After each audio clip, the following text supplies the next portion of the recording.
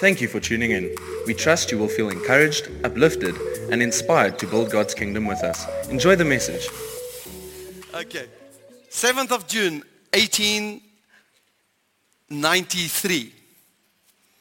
A young lawyer, an Indian lawyer, was arrested because he got the audacity to get onto a train that were for whites only.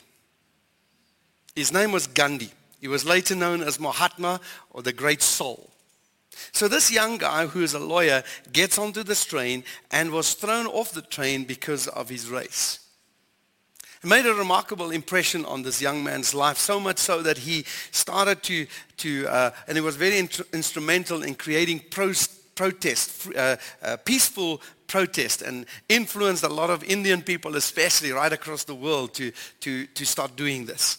And it's fascinating to read Mahatma Gandhi's story. I'm going to end a little bit with his story at the end as well, just to give you something that really saddens me about his life. But when I look at this and I think, wow, our country, my dear friends, and we can't run away with it. Our great-grandchildren will be better about it, but they will still be able to say some of the stuff that we did in those days, and so on. So let me tell you, our country is full of moments, full of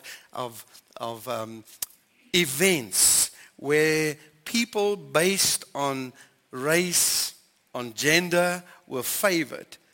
And it hasn't changed much. It still happens a lot. And it's caused tremendous hurt and damage in our country and in our nation.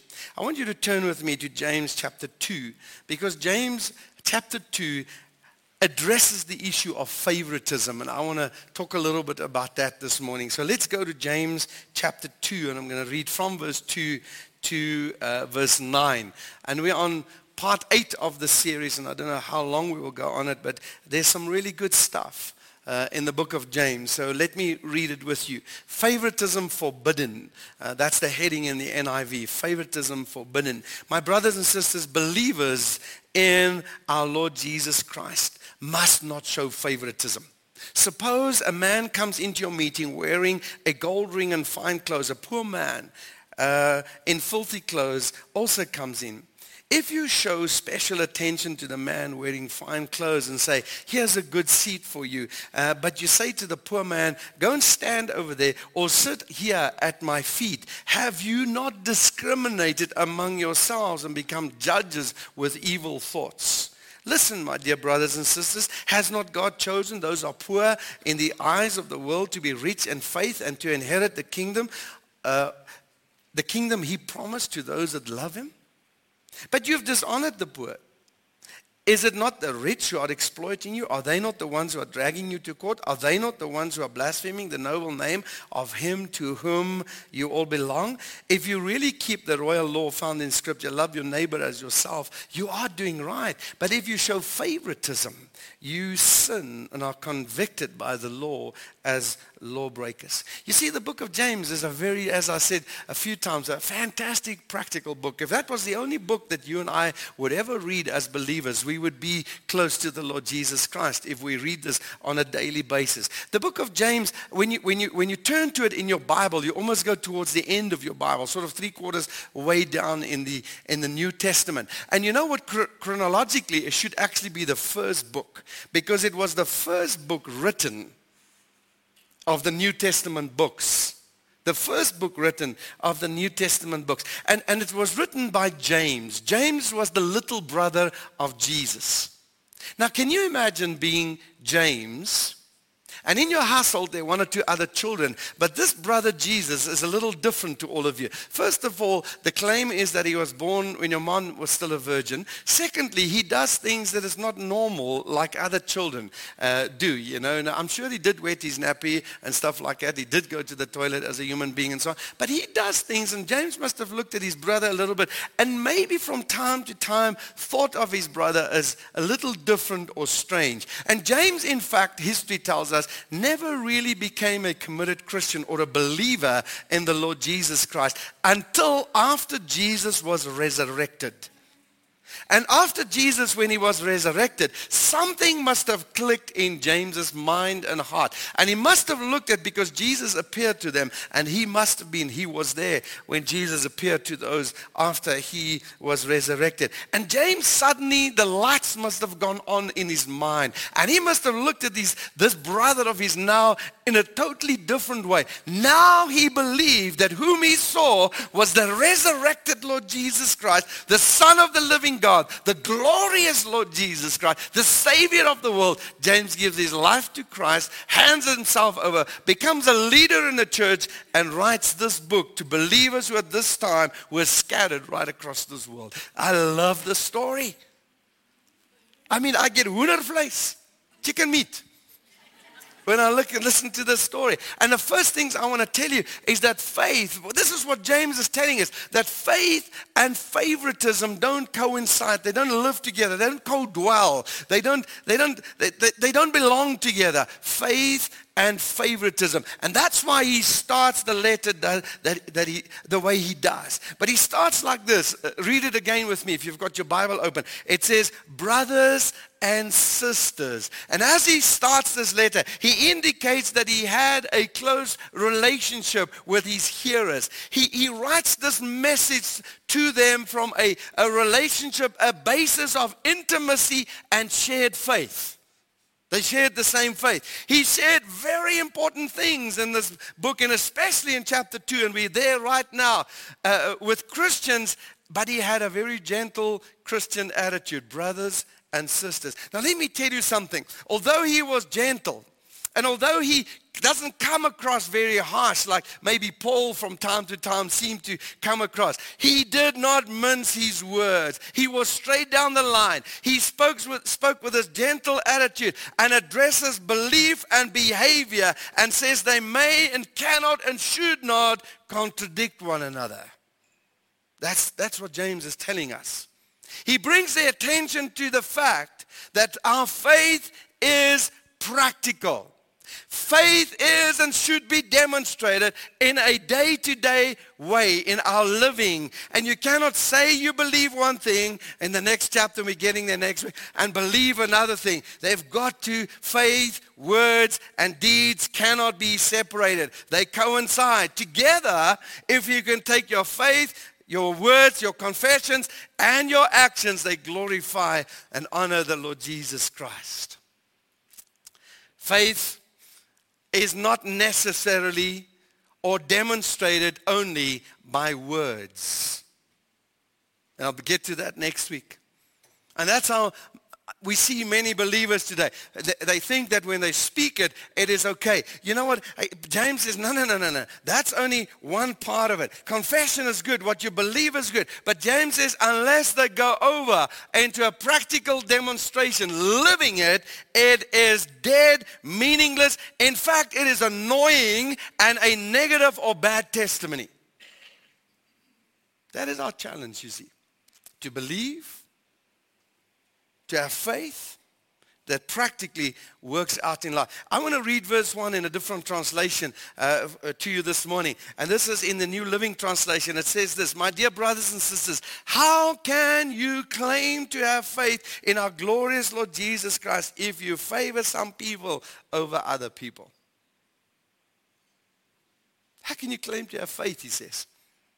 You see the verse here, this verse 1 has a number of connotations. When it speaks about, and James, and you wonder, why does he say faith in the glorious Lord Jesus Christ? Well, maybe there's a number of reasons, but one of the reasons is this. He brings attention to faith in the glorious Lord Jesus Christ. And I'll come back to that later in a moment. Because I think the first thing, before he gets to this favoritism, this word favoritism, he wanted his hearers to understand that if you believe the Lord Jesus is glorious, you got to do what he does. And this glorious Lord Jesus did not show favoritism to anybody. In fact, he came and showed favor, not favoritism. He showed blessing and love to the unlovable and the unlikable.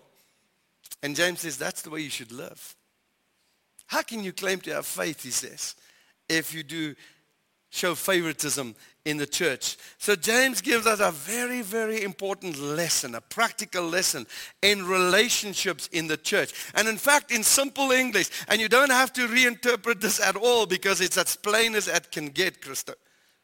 He says to us, in the church, the playing field is level, PT. You know, you and I look at the church and we may look at the person with possession or the people with position and we put them on a different level. And so Jesus says, when you come into this building and when you live outside of this building as a believer, the playing field is level. You've got to see people the way I see them, God says. Now look at this word, favoritism, for a moment. It's a Greek word that is a combination of two words, and it's a really, really ugly word, prosopolemphias. Now, will you repeat that with me? Okay, so let's forget the Greek now. But what it means is person. It's a combination of two words, person and lift up. And in fact, sometimes they translate that word person as face. In other words, don't lift the face of a person up. Don't lift their status up. Don't lift a person up among you unnecessarily, because, you know, it doesn't mean we should not honor or dishonor a person. That's not what James is saying. But he says if you treat anybody higher, better, greater than somebody else, your faith is in question. That's what he says. The dictionary defined favoritism as the practice of giving unfair preferential treatment to one person or a group of persons at the expense of another. And we'll come back to that and it will explain itself a little bit. But you know what? The word favoritism is not always negative, or word favor. The word favor can actually be very positive. And the word favor could be used in a way like this, is I favor my right hand to my left hand. How many of you do that? None of you. Okay, so you're not. So I explain that. Okay. So when I was a child, and I never saw a psychologist about it, I just got over it. Some people say I should still see a psychologist. I always tied my right shoe first. Now some of you, you should never come to this church. This guy's cuckoos. I always used to. It was a game I played as a kid. As when I put my pants on, I would put my right foot on first. Put my right arm through it had to win. That's the game I played as a kid. Cuckoo. All right. How many of you did similar things? Some more cuckoo people. Let's have coffee afterwards. Let's all the cuckoo ones go and have coffee afterwards, okay? But you see, it's not a negative thing. It's not a bad thing to show favor to one or the a hand. Here's another thing. I favor the Bokke to win the World Cup. That's very realistic, positive. Let me tell you something about this hairstyle that you may notice a little bit different to what it was the last time you saw me, just slightly different. My wife loves it, and she has not spoken to me for a week about it. So I go to the hairdresser. Wait, we watched the first, I've got to say this because this has got to be noticed. At my house, the first rugby game is on. I will mention the names because if they don't do it, they're in trouble. Dr. Glenn Staples, over there, his hands are up. His son, my son Bryce, Nicholas, Nick Moritz, and myself, those were all of us. We watched the game of rugby. We pledged, promised, that if the Springboks win the World Cup, we will shave our hair absolutely off, like some of you naturally have, off. Now, Nick is not going to be such a step down for him because he's 3/4 of the way there already. But watch this space if this happens. So I go to the hairdresser and so on, and he says to me, two cuts ago, he says to me, because my hair grows quickly, so he says to me, so how do you want me to cut your hair? So I said, he says, number 2. So I said, no, my wife will kill you. Number 2 is bad. So he says, okay, no. So I went Tuesday, because Carol and I had an appointment on Wednesday to go and cut hair, and I knew that if I had to go with her, I could not do this. So I had to slip in there the day before. So I go to this, because it's hot, man, it's hot. So I go to this guy, and I said, Grant, can you cut my hair now? Not tomorrow with Carol. I want it now. So he says, okay. I didn't tell him why, because I'm a believer. He needs to know that I'm honest, you see. So Grant sits me down. He says, so how do you want me to cut it this time? Now, this is a ladies' hairdresser. For an Afrikaans guy, this is already a very difficult step. And And then a gay guy cut your hair. That's a very difficult step. You know, so stay above the chin kind of thing. You see? And so don't stroke my shoulders. You know. So Grant says, I'm going to cut your hair. I want to cut. So I said, how do you want to cut it? So he says, number 2.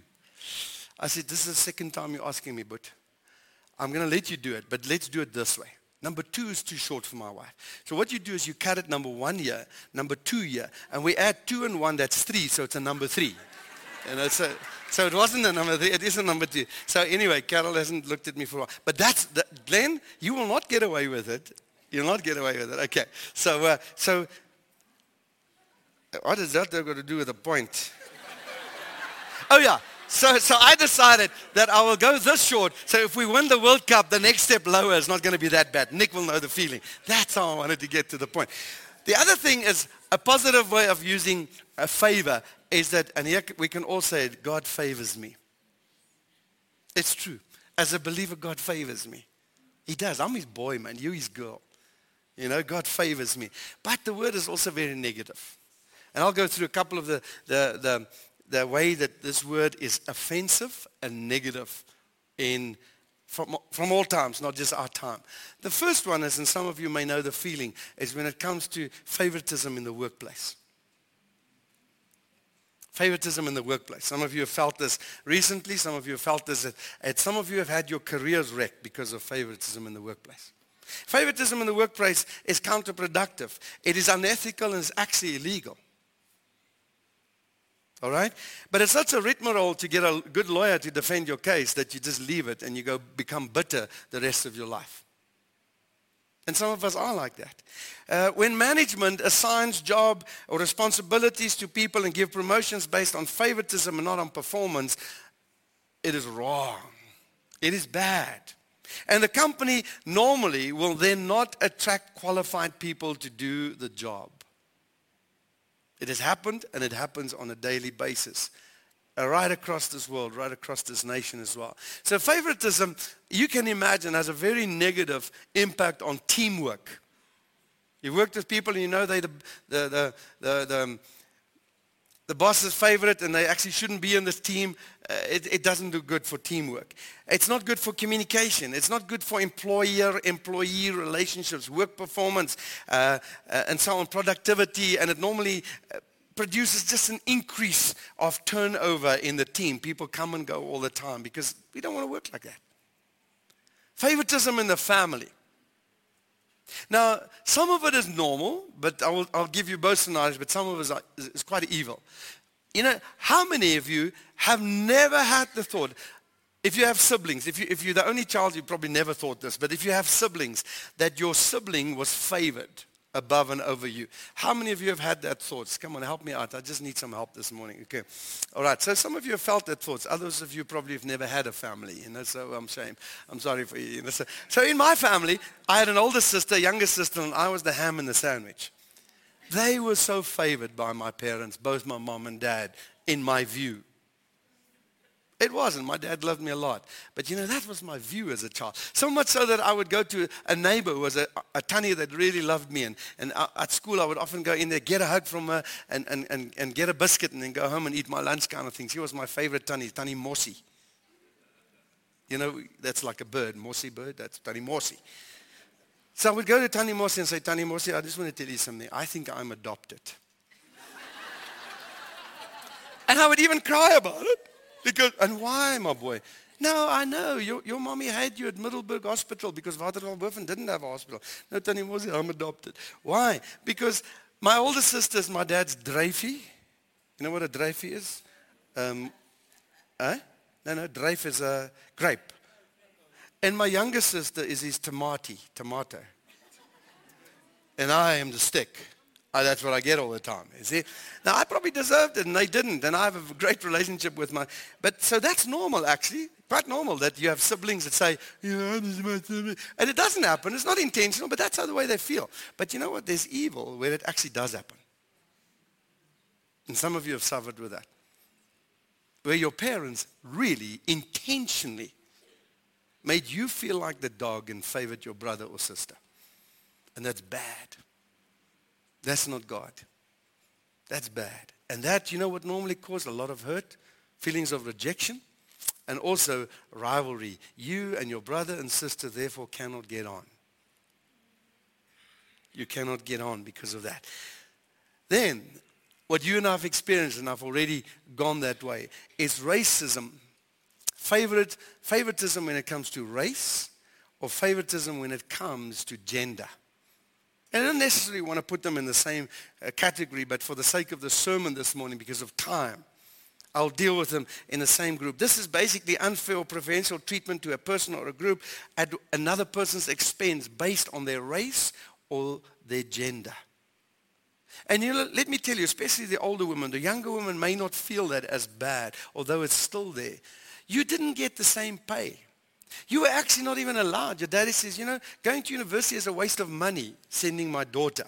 Some of our dads said that. Let them rather get married to a good guy. We'll look after them, and they will just be housewives and stuff like that. There's nothing wrong. The greatest thing about a housewife is that my wife stayed at home as a qualified person, stayed at home, brought our kids up, and I honor and respect her immensely for it because the results are clear. But when you tell your daughter she can't, or people in business, is you're a woman, therefore you can't. I mean, I know people who are the most bestest, hardworking, but because they're women, they just don't get the same pay. They don't get the same benefits. That's favoritism.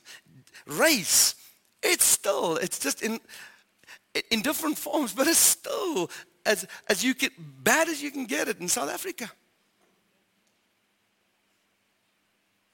It is maybe a bit reversed, but it's still there. It is bad. I remember, and I'm going to take you back to times that were horrible, but we've got to sometimes talk about this because it's not gone. As a kid, I was brought up in a system, but my parents were liberal in those days, liberal, because of where they've come from, Dutch people, and didn't believe that all people were evil, that didn't look like them. So we were brought up liberal. We paid a price for it, let me tell you, which I can tell you one day when we're big. I actually don't like to speak about it. We paid a price. But my daddy said to me, all people are equal. That's the way you will see it, my boy. And that's the way God sees it, and that's the way you will see it. And you'll pay a price for that, and we did. But I remember at 18 or 19 going down to the railway station one day, and I looked on this wall there, and there was salary scales of white people. And excuse me, don't get offended by me using color today. Hear my heart. I am not a racist. Some people have worked with me. They know my heart.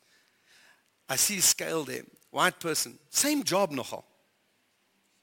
Same job. White person.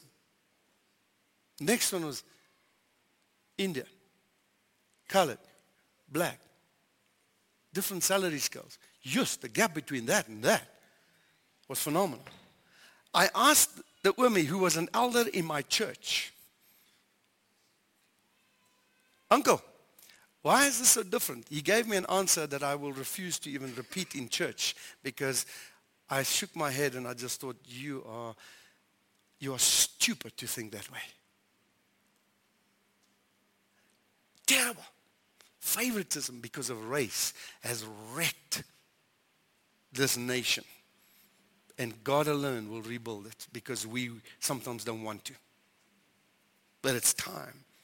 And we constantly have got to remind ourselves, and I think my great-grandchildren will feel very different. You know why I love going to Mozambique? The moment I go through those border posts, they think I'm Portuguese. And the black guy next to me, they also think he's Portuguese. And I can't say obrigado, obrigada. I don't even know what to use at the same time. I say si, and it's actually Italian or whatever like this. And I say anything. I speak in tongues, and they still think you're Portuguese, man. It's just a different dialect, but you're Portuguese, man. Yeah. But it seems like they got it much better because they didn't have some of the history we had. They get it much better, much righter than us. When you go there, you're Portuguese. I wish when we would come here, we're South African. Regardless of race, it has wrecked us. But James is actually not talking much about this at the moment. It's just Rulof's bugbean at the moment. Poor and the rich, James addresses. And let's park there. I'm going to be over time today. Just chill because I've got to get this to you. I can't leave it. So help me out here. You know what God says? He says in Deuteronomy chapter 10, circumcise your hearts. In other words, you won't get this favoritism. You won't get this thing right unless your heart is tenderized. If you harden your heart, you're not going to get this thing right. He says, circumcise your heart. Do not be stiff-necked any longer, for the Lord your God is the God of gods, Lord of lords. And he says, who shows no partiality and accepts no bribes. He's not a traffic cop. He defends the cause of the fatherless and the widow, loves the foreigners residing among you, giving them food and clothing. And you are to love those who are foreigners, for you yourselves were foreigners. Here's the good news. None of us belong here. My home is up there. I'm a foreigner here as well. Deuteronomy 15:7, among you, one of your brothers should become poor. If among you, one of your brothers should become poor, if in any of your towns within your land, the Lord your God has given you, you shall not harden your heart or shut your hand against your poor brother. Proverbs 31:8-9, speak up for those who cannot speak for themselves, for the rights of all who are destitute. Speak up and judge fairly. Defend the rights of the poor and needy. And I'll come back to James's problem in the church about poor and rich people. And in James chapter 1:27, it says, religion that God accepts is pure and faultless is this, that you would love the orphans and widows in their distress and keep oneself from being polluted by the world. In other words, James is saying to us, we got to think. An unpolluted faith is a faith that thinks about people like God does think about people. Like God does think about people. You see, the Bible says, I've read it, God is not a respecter of person. He doesn't mean he doesn't respect people. He says he's not a respecter. He doesn't show favoritism. He hasn't got favorites. You may think you are his favorite, but so am I. And so are all of us. You are not, when God looks at us, and I don't want to play any of us down, is he sees a straight line, and on the straight line he sees dots. The same size dots.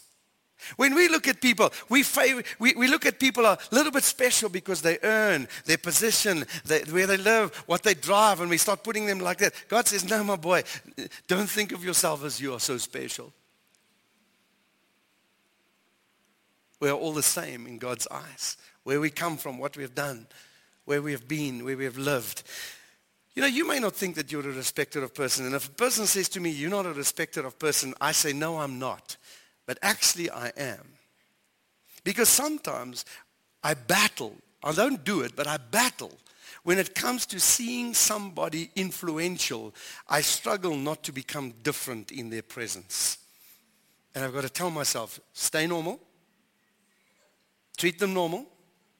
When we were studying at BTC, I told one of my friends, now you know me, I sometimes say things that I shouldn't say, but I say it anyway, and I don't mean it maliciously, but I'm just too honest sometimes. I went to my friend and I said, you know what your problem is? You're a ladder climber. And we were good friends. We're still good friends. You're a ladder climber. He goes, what? I said, you know what? When the Baptist Union big dudes come in here, you are so different. You just like among them and you're like, yes or no. And I said, you're a ladder climber. I respect them, but I wouldn't call him Mr. President this and Mr. General Secretary this. No man, come on now.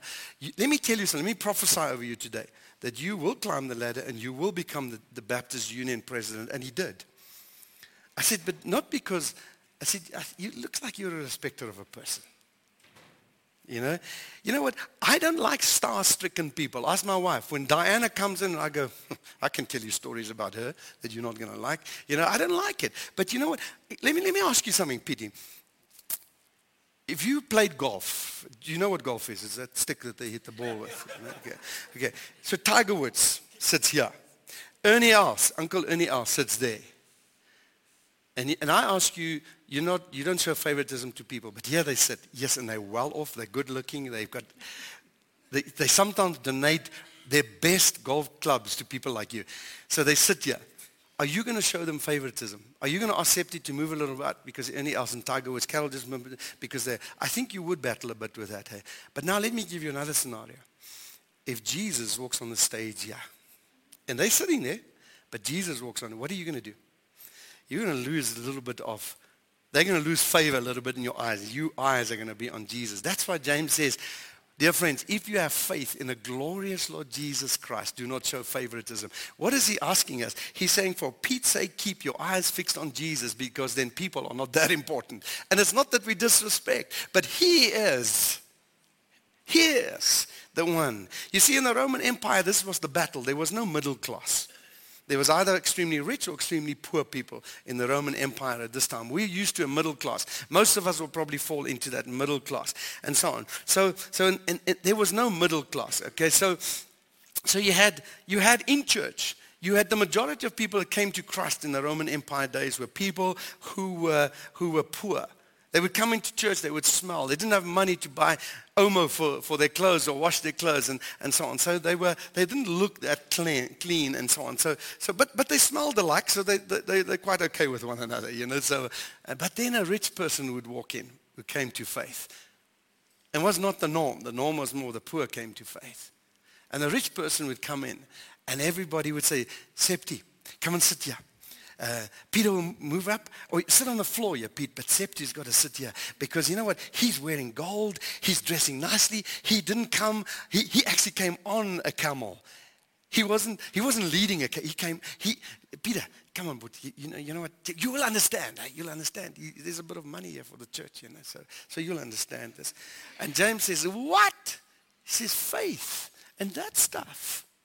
That doesn't go together. That doesn't go. You know, we have a saying in Afrikaans, soort soek soort.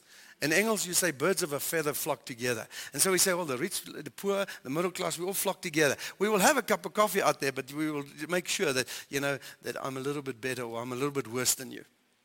Can you imagine if we all had the freedom just to say, hey, what you drive doesn't bother me. Where you live, I thank God he's blessing you. I sat next to a guy on Friday. He was so rich, and I'm a middle class guy. You know, I've got all my needs met. I've got no concerns.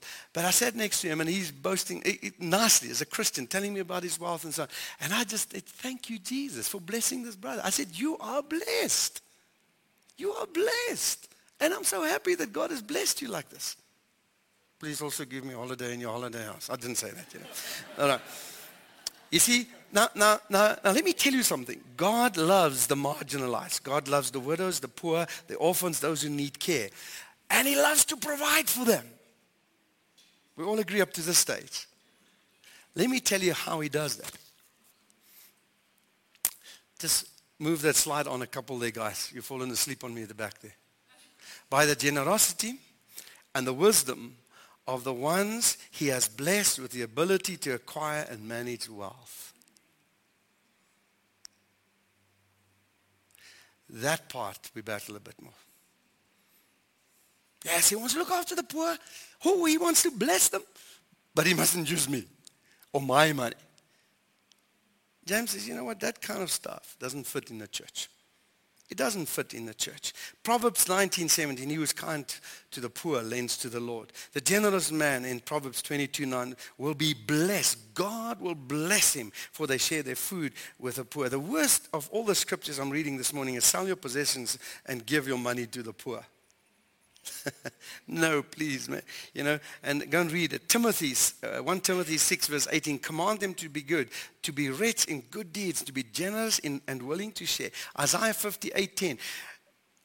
And if you spend yourselves on behalf of the hungry and satisfy the needs of the oppressed, then your light will shine and rise in darkness. And your night will become the noonday. You will be blessed, God is saying. When it happens to you, when you do that. And he says, but when you have a banquet or give a banquet, invite the poor, the crippled, the lame, the blind, and you will be blessed. Although they cannot repay you, you will be repaid at the resurrection of the righteous. That's the ticket. Man, that's going to be awesome. Don't get me wrong. The Bible, James does not condemn anybody with wealth. In fact, so often the Bible says, those who are righteous, those who followed him, he has blessed with wealth. But can you imagine if I can say, Lord, I will use this to extend your kingdom and to help some poor guys out. Mahatma Gandhi, in his autobiography, at one stage in his life, and I close with this, started to study the Gospels. And he read them over and over, and he fell in love, in a sense, with the teachings of Jesus Christ. And so he thought by himself that if I apply these teachings, then we can do away with the caste system among Indians. You know what the caste system is? It's basically, and so you don't give to the poor either as well, because that's their karma. That is their lot. And if you do give to them, then you will be penalized. So you just let them be poor. That's the system in India, and it's still like that in India.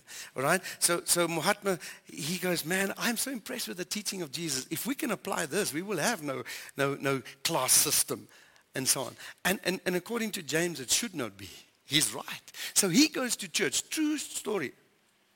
He goes to church that Sunday to give his life to Jesus, to speak to the pastor, to give his life to Jesus. He arrives with full intention to give his life to Jesus. At the back door there, the usher stops him and says, sir, sorry, you can't come in here. This church, you may not come in here. This church is for high caste Indians and whites only. Gandhi turns around and he says, if Christians have caste differences. He doesn't blame Jesus. If Christians have caste differences, I may as well remain a Hindu.